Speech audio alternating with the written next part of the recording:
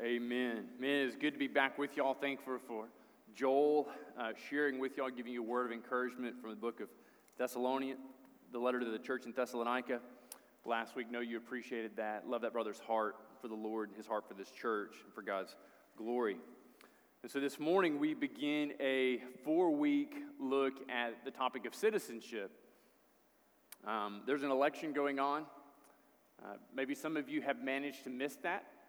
Blessings. Let me know how you've done that. Love to pursue that course with you next time around.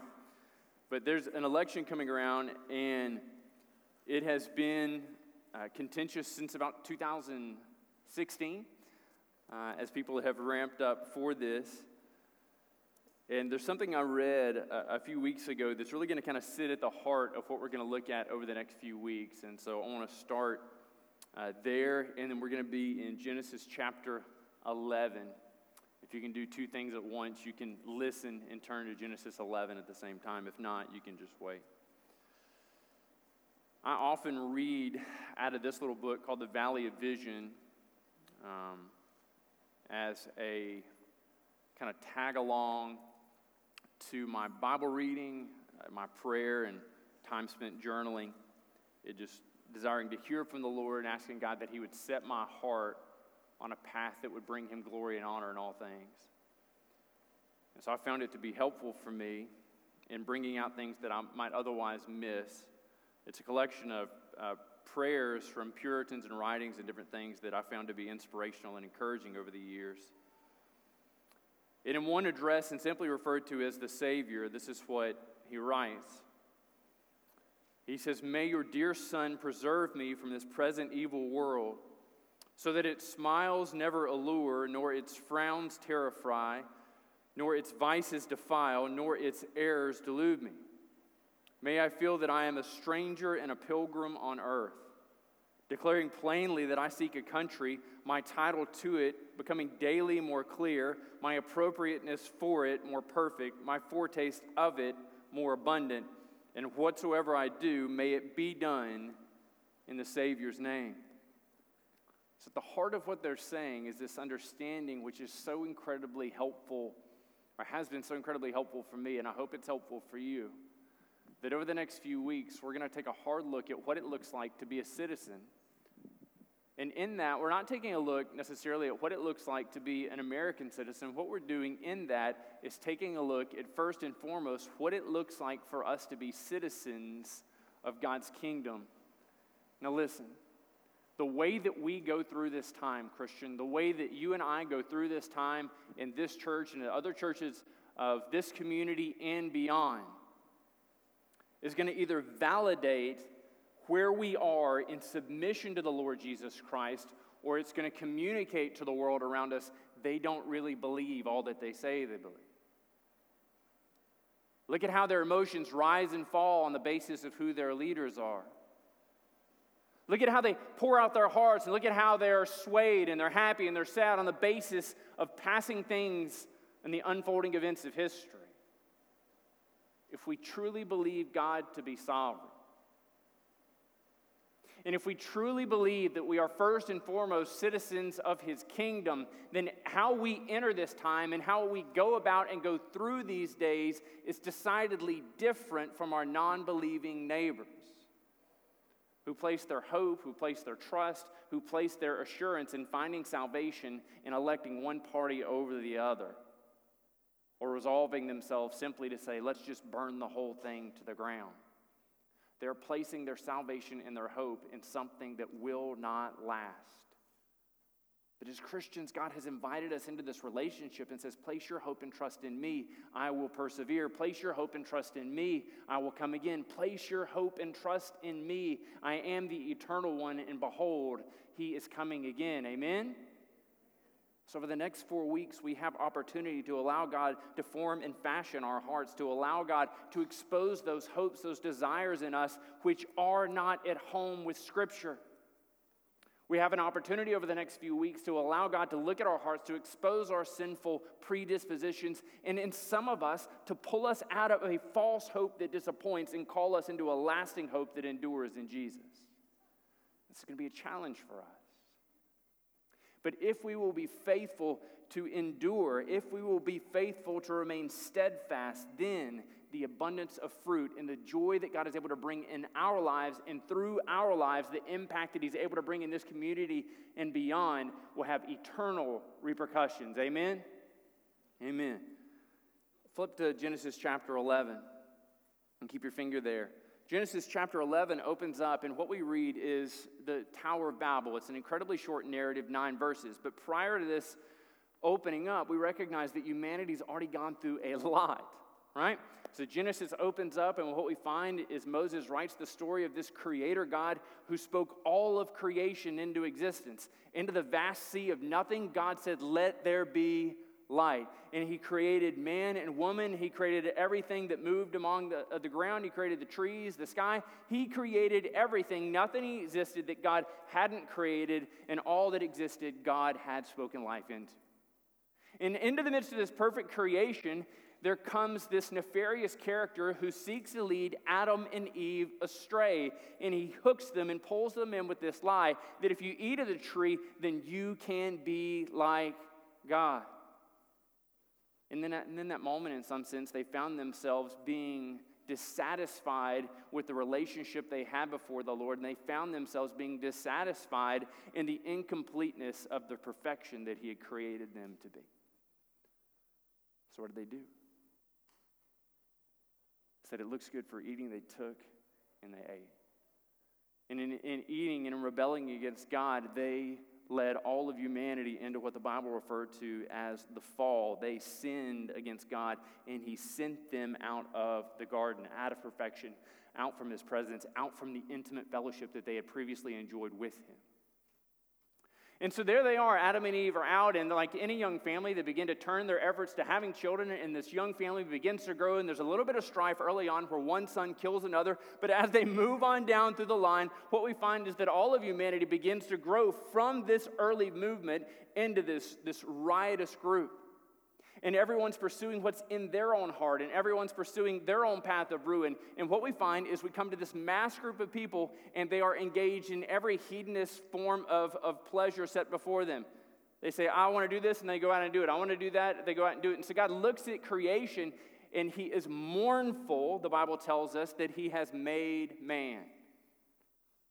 And so in surveying humanity, his gaze lands upon Noah, and in Noah he finds one righteous. Jesse, you can make eye contact. He finds one righteous, and he reckons him righteous. And to this righteous man, he sends him out, and he says, listen, go be a preacher of righteousness, call all of humanity into repentance. And so for 120 years, Noah's up there, and he's just preaching and preaching and preaching. And he's not a very good Baptist pastor because nobody's coming forward to the altar except for his family. And so he takes his family, he puts them in the ark, God seals the door behind him, and God erases the footprint of humanity with a flood that covers all of the earth.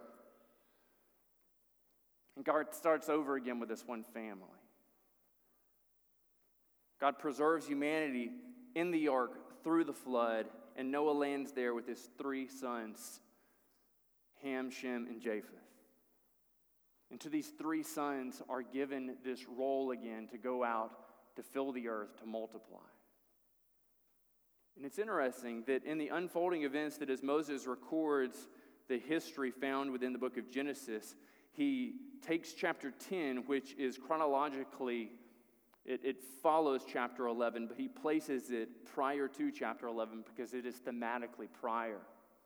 In reading the unfolding events of the Table of Nations there in chapter 10, we see that Moses is already tipping his hand, so to speak, in showing us how humanity would roll out. And so he starts in verse 1, he says, these are the generations of the son of Noah, Shem, Ham, and Japheth. The sons were to be born, the sons born to them after the flood. And then he runs down through and he gives this list of who would come following. And on he goes. And then what we find in the midst of this list, in verse 8 in chapter 10, is a man named Nimrod. Now, Nimrod means we will rebel. Now, as a parent, one of the things you should hope to do is give your children names that mean we will be pliable, we will be obedient. And so clearly Nimrod's parents missed this one. And so he said, we will rebel. He was the firstborn on the earth to be a mighty man, and he was a mighty hunter before the Lord. Therefore it is said, like Nimrod, a mighty hunter before the Lord. Look at what he goes on to say. The beginning of his kingdom was, everybody say, Babel. The beginning of his kingdom was Babel. And then in verse 25 in chapter 10, we read of Peleg. It says, to Eber were born two sons. The name of one was Peleg, for in his days the earth was divided. And so what we find is that it's in the unfolding events of Peleg's life wherein Babel takes place. And so this is how we find these things working. So as Babel opens up, what we find is this family, this extended family, is on a reunion that never ends. So this is my living nightmare, a family reunion that nobody knows when to go home, and everything is cooked with mayonnaise, and the only desserts are banana pudding. And so this is what we see in here. It says the whole earth had one language and the same words. Y'all, if you're striving for unity like this, you're never going to get there. Everybody spoke one language and everybody understood. There's no more reason for high school French. There's no more reason for high school Spanish. There's no more reason for electives in language. Everyone spoke one language. When I said jump, everybody else said, no, we don't want to. But to an authoritative person, they said, how high? There was clear understanding to what everyone said when everyone said it. And it says, as people migrated from the east, so as they moved away from the Garden of Eden, they found a plain in the lands of Shinar and settled there. So this is what we see, this mass migration of people. The descendants of Shem, the descendants of Ham, the descendants of Japheth, all traveling together, this merry band of cousins traveling along in this circus on wheels. And as they finally come to this place where they say, this is a nice flat place. We should settle here. And so they gave themselves to this united effort. It says they settled there. They established themselves there. It says, and they said to one another, come, let us make bricks and burn them thoroughly. And then the narrator tells us, and they had brick for stone and bitumen for mortar. Now, why is he telling us this? Moses writes this, and he wants them to understand the way they built, the way they constructed was decidedly different than the nation of Israel because they didn't have the raw materials present. They didn't have these things available. But even in their statement, come let us make, they're seeking to echo the idea that Moses wants us to see the hubris. He wants to see the unbridled sense of pride and arrogance they had. We had previously read this where God said, come let us make man in our own, everybody say, image. He said, come let us make man in our own image. So here what we find is all of humanity has come together and they all have one voice and they all have one language and they look around and they say, come let us make. Let us show God how unified we are. Let us show God how superior we are. Let us show God how advanced we are. Let us take these raw elements and bring them together and let us in our independence do something that we had previously not done. And so they began to construct things. Verse 4 said, they said, come let us, again. Come let us build for ourselves a city and a tower with its top in the heavens. So they look around and they recognize that there are so many of us that tents could never contain us. What we need to do is to build in this place a city. And in this city, what we want to do is construct it so is that anyone coming from a distance would see this city, and in the midst of this city, a tower, and this tower would be so grandiose that it would look like it touches the heavens, and in so doing, we will invade the heavens. And so they create for themselves not a tower like the Leaning Tower of Pisa, but they construct something referred to as a ziggurat. And so it would have been a tower that had a massive base, and then as you climb towards the heaven, they get sequentially smaller and smaller and smaller. So if you're to look at it from the side, it looks like a ladder or a staircase that you can climb to ascend and to assault the heavens. This is what they gave themselves toward. They said, look, we can all live here. We can all be together. All we have to do is work together, and we can accomplish amazing things for ourselves. And look at what he says here. And let us make a name for ourselves. the heart of what they wanted was a name for themselves. They wanted people in future generations to look at them and say, do you know what those there in Babel did? Do you know what those on the plains of Shinar did? Do you remember the great city that they built? Do you remember how unified they were? Do you remember just how grandiose and how beautiful and how amazing that tower was? Yet it still stands today. So let us build a name, something that gives us a name for ourselves. Now, the interesting thing in this is we've only seen one place in the unfolding history of Genesis where somebody is referred to as having a name for themselves, and it's not a positive name. Back in chapter 6 and verse 4, the Nephilim are speaking of those who were men of renown, or men who had a name for themselves. And they're written of in a negative way. And so what we begin to see in this unfolding narrative is that the people living in the plains of Shinar, they wanted to be recognized for their accomplishments. Now, as Moses is constructing and he's putting Genesis together and he's writing, and he wants us to see that having a desire to have a name for yourself independent of the Lord is a dishonorable thing. And this is why he comes to Genesis chapter 12 and verse 2. And the next person to have a name is someone God gives a name to. And it's Abram.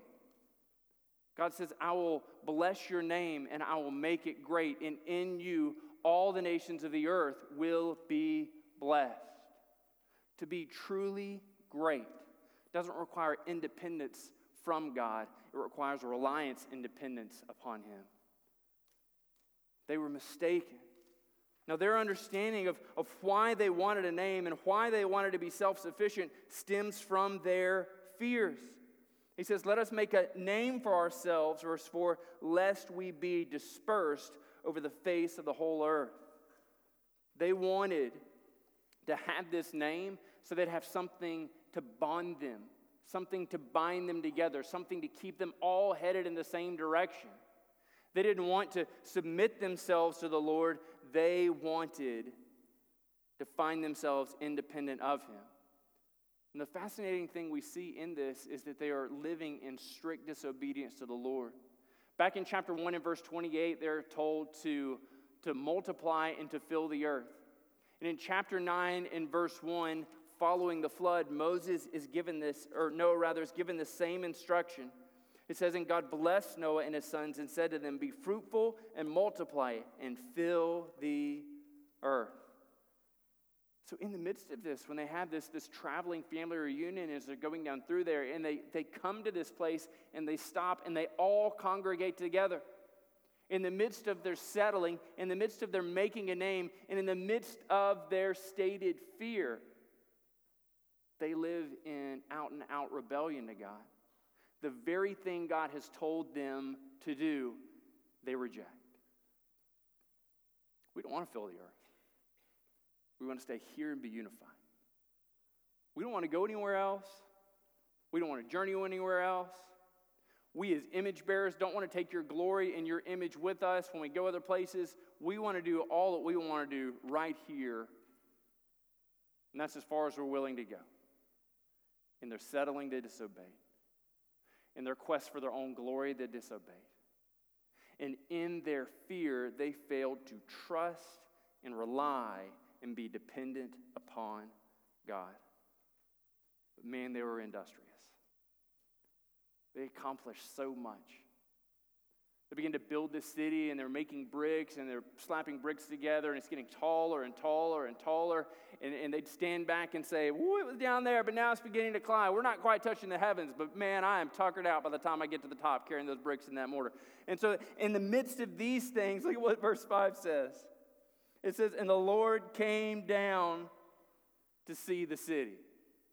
So this is the image that Moses wants us to see here. Essentially, they're down there kind of busying themselves with the city and the tower, and God's over here. He's like, man, I cannot remember where I put my readers. And so, nope, that's not helping either. I guess I'm going to have to go down there. And so God goes down, and God is standing in their midst, and he has to travel, the text tells us, all the way down and able to see this thing that was supposed to be built clear up to the heavens.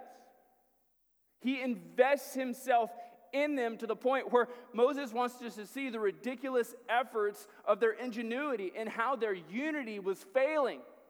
This thing they said they were going to accomplish, this thing they said would touch the heavens, God peers down and he's like, man, it is a cloudy day. I can't even begin to, I guess I'm just going to have to go down there. And so he goes down to investigate exactly what's going on. And in this, we begin to see that Moses is writing this in such a way to say, this is just insanity. It's insane to think that their unity would lead them to be independent of God. And we see it as well in how he refers to them. They're no longer this people traveling through. He says they are the children of man. They're nothing but kids running around.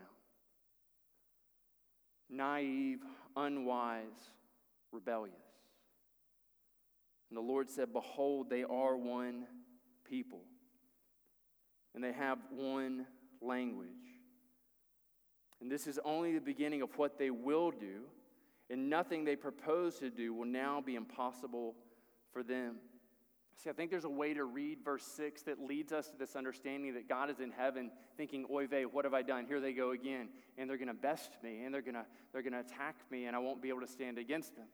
There's a way to read that, and that's our outcome, but that is a way to read that is inappropriate.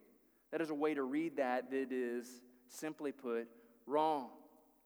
This word here that is used, that nothing now will be impossible for them, that all they propose to do, when you see that used over and over again in Scripture, when it is used of humanity, it's always used to describe some nefarious plot. It's always used to describe some evil that humanity is going to engage in. And what we recognize in the midst of this is that they were already living in stark rebellion to the Lord, weren't they?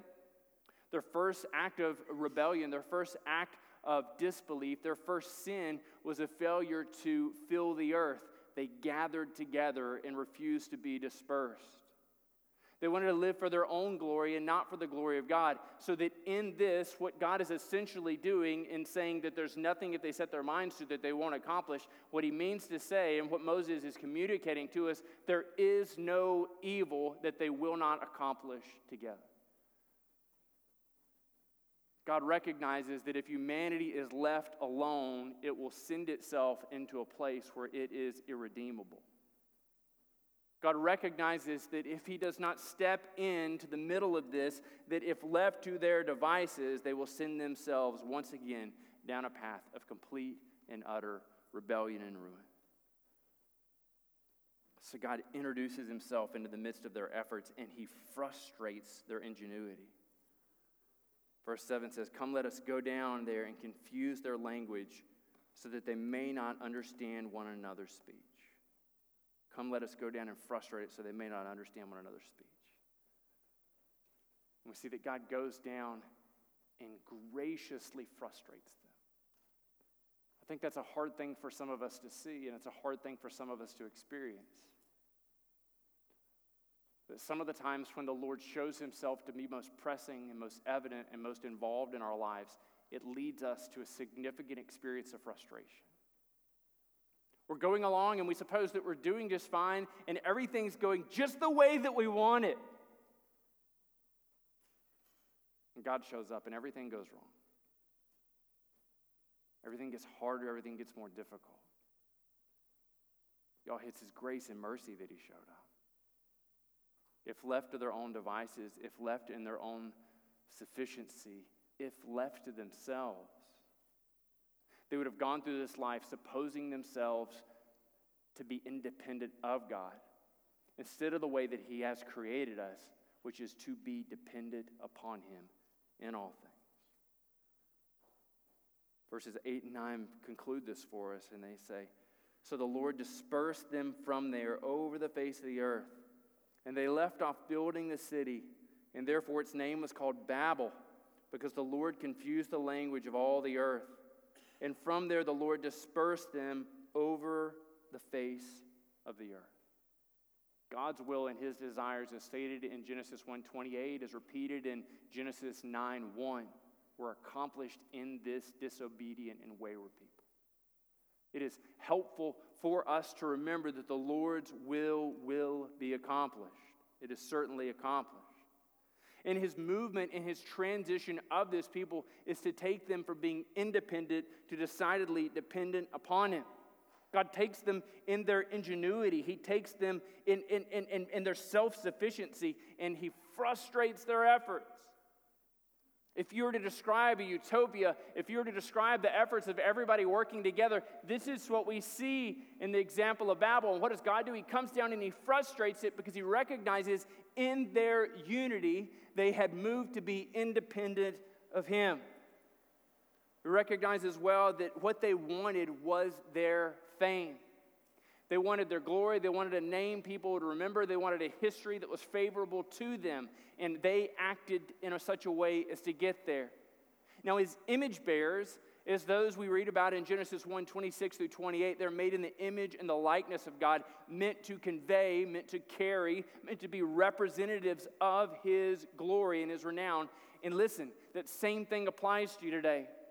So all of humanity, believers and unbelievers, are made in the image and the likeness of God. But as Christians, we recognize the special opportunity and the responsibility of carrying and conveying his glory to those that have not seen it yet.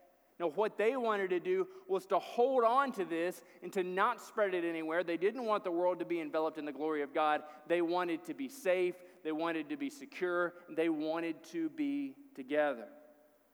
And in so doing, they acted in complete rebellion. You see, these people had hope in themselves, but God took them from having hope in themselves to leading them to recognize that they would have hope only in him. And I see this today.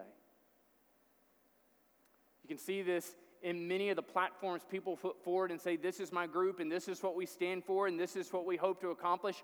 And on some level, you read it and you say, wouldn't life be better if there was no more poverty? Wouldn't life be better if there were no more this? Wouldn't life be better if there were no more that? But many of those statements and many of those platforms, if we were to drill down, what they are resting on, what they are advancing, is not a humanity built on the sufficiency of God and full dependence of him and to move forward in his power, but it is independence from God. God's name never mentioned, his heart never in it, his strength never acquired.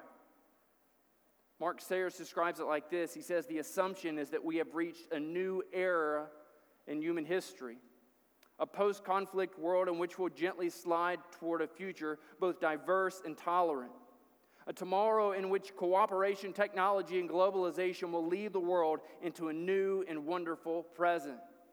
And this is salvation for many of the people we run into on our streets. And this is the hope that we experience, many of us, in the schools of our community. And this is what we hear, many of us, in the mouths of our leaders. That the advancements in medicine, the advancements in industry, and the advancements in humanity will usher in an amazing peace, and that in that peace there will be prosperity for all. And that is an appealing message. Man, that's not just an appealing message. That strikes at the heart of humanity's desires. I want to be safe and secure. I want to be taken care of. I want my family taken care of. I want my kids to have a better future than I do. I want their upbringing to be more joyous. I want them to have more experiences. And so we begin to make plans. We begin to align our hearts with these promises that will mate out, that will bring this reality. But in so doing, many of us have slipped away from any dependence upon the Lord. In so doing, many of us have sacrificed what it is to be a reliant witness of God. We've sacrificed our morals, we've sacrificed our time, we have surrendered our hearts to pursuing a vision of the future that God never desired for us to have. They've placed our hopes in themselves instead of hope in Him. Now in verse 5, what we read is that God stepped down into their existence and that He frustrated their efforts. So God steps down into their independence and He frustrates them. But the good news for you and me is that God did not step down into our frustration and leave it, but that God, in the person of Jesus, stepped down into our self-sufficiency. He stepped down into our independence, and he broke us to both of these things in the person of Jesus, that from our frustration, we would find obedience and faithfulness to him, that in our deadness, we would be made alive, that God, in the person of Jesus, steps into humanity, and that he takes upon himself the results of humanity's best attempts. He suffered and dies for us. He took on my sin. He takes on my sin. And that suffering the consequences of my rebellion and of your rebellion, God heaps upon him his displeasure. Jesus died in your stead. Jesus died in the place of the person that you would look at and say your worldview is abysmal, you're a terrible person, and still Jesus died in their place because he recognized that they were wayward, lost, and rebellion. And friends, so were you. It's not that you were marginally bad, but headed towards being good, and God found you on this bypass towards goodness and righteousness and said, join me, let's go. God found you dead and wayward in your sins and trespasses. He found you moving away from him at breakneck pace, and he invested himself in you by stepping into the midst of your frustration and releasing you from the bondage of sin. In Christ, you have been made free. And taking on our sin and death, he was entered into the grave, and then in 3 days, God rose him up again, overcoming sin and death, so that you and I might have a hope in a future. And listen, it's a hope in a future not situated on humanity doing well together. It's a hope in a future situated, placed in, solidly founded in, resting forever in the fact that Jesus Christ is coming again. We will never be lost. We will never be wayward. We will never be abandoned. We're not there in the city saying, I need to build it. I need to build a tower. I need to have a name for myself. There's only one name that Christians were ever meant to raise. It's not Republican. It's not Democrat. It's not third party. It's not you naming your grandchild MAGA. Listen, you may still burn for Bernie, but the only name you get to raise and be a Christian is the name of Jesus Christ. Amen? So much frustration. There's so much loss of heart in the midst of this, but what we have to recognize is that God created us to be broken, dependent people, never to live lives independent of him, only ever to live lives raising his name high. Now listen to this. If you're not a follower and a believer of Jesus Christ, God calls you to move from your frustration, your indifference, and your independence and to submit yourself to him, to cry out to him, Father, forgive me, for I have sinned, redeem me, and save me. And if you're a follower and a believer of Jesus Christ, he gives you opportunity to live out the beautiful display, the imperfect display, but the beautiful display of his glory to lost men and women who need to hear it. And this is why when Jesus prepares to leave in Matthew 28, he recognizes the mistake they made in Babel. They settled there. They refused to leave. They disobeyed Genesis 1:28. They disobeyed Genesis 9:1. And so Jesus turns to the disciples as he's preparing to depart, and he says, all authority on heaven and earth has been given to me. Go. Go therefore and make disciples of all nations, baptizing them in the name of the Father and the Son and the Holy Spirit, teaching them to observe all that I have commanded you. And behold, I am with you always to the end of the age. Let me pray for us.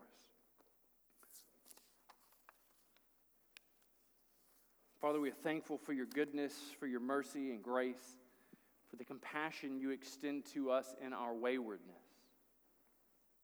God, you have created us as citizens of your kingdom to be dependent. Forgive us when we live lives in independence. Forgive us when we place our hope on something less, something trivial, something that is even has the appearance of being substantial and of being steadfast, but in the unfolding of time and of all eternity, God, it will pass away and it will not become nothing but dust. God, help us to rest in our dependence upon you, and help us to call those men and women around us to trust in you and in your goodness, in your faithfulness. Father, we pray for those who have yet to turn their hearts to you. And God, pray that you would stir it in their hearts, that you would call them unto salvation. You're trustworthy. You're faithful and true.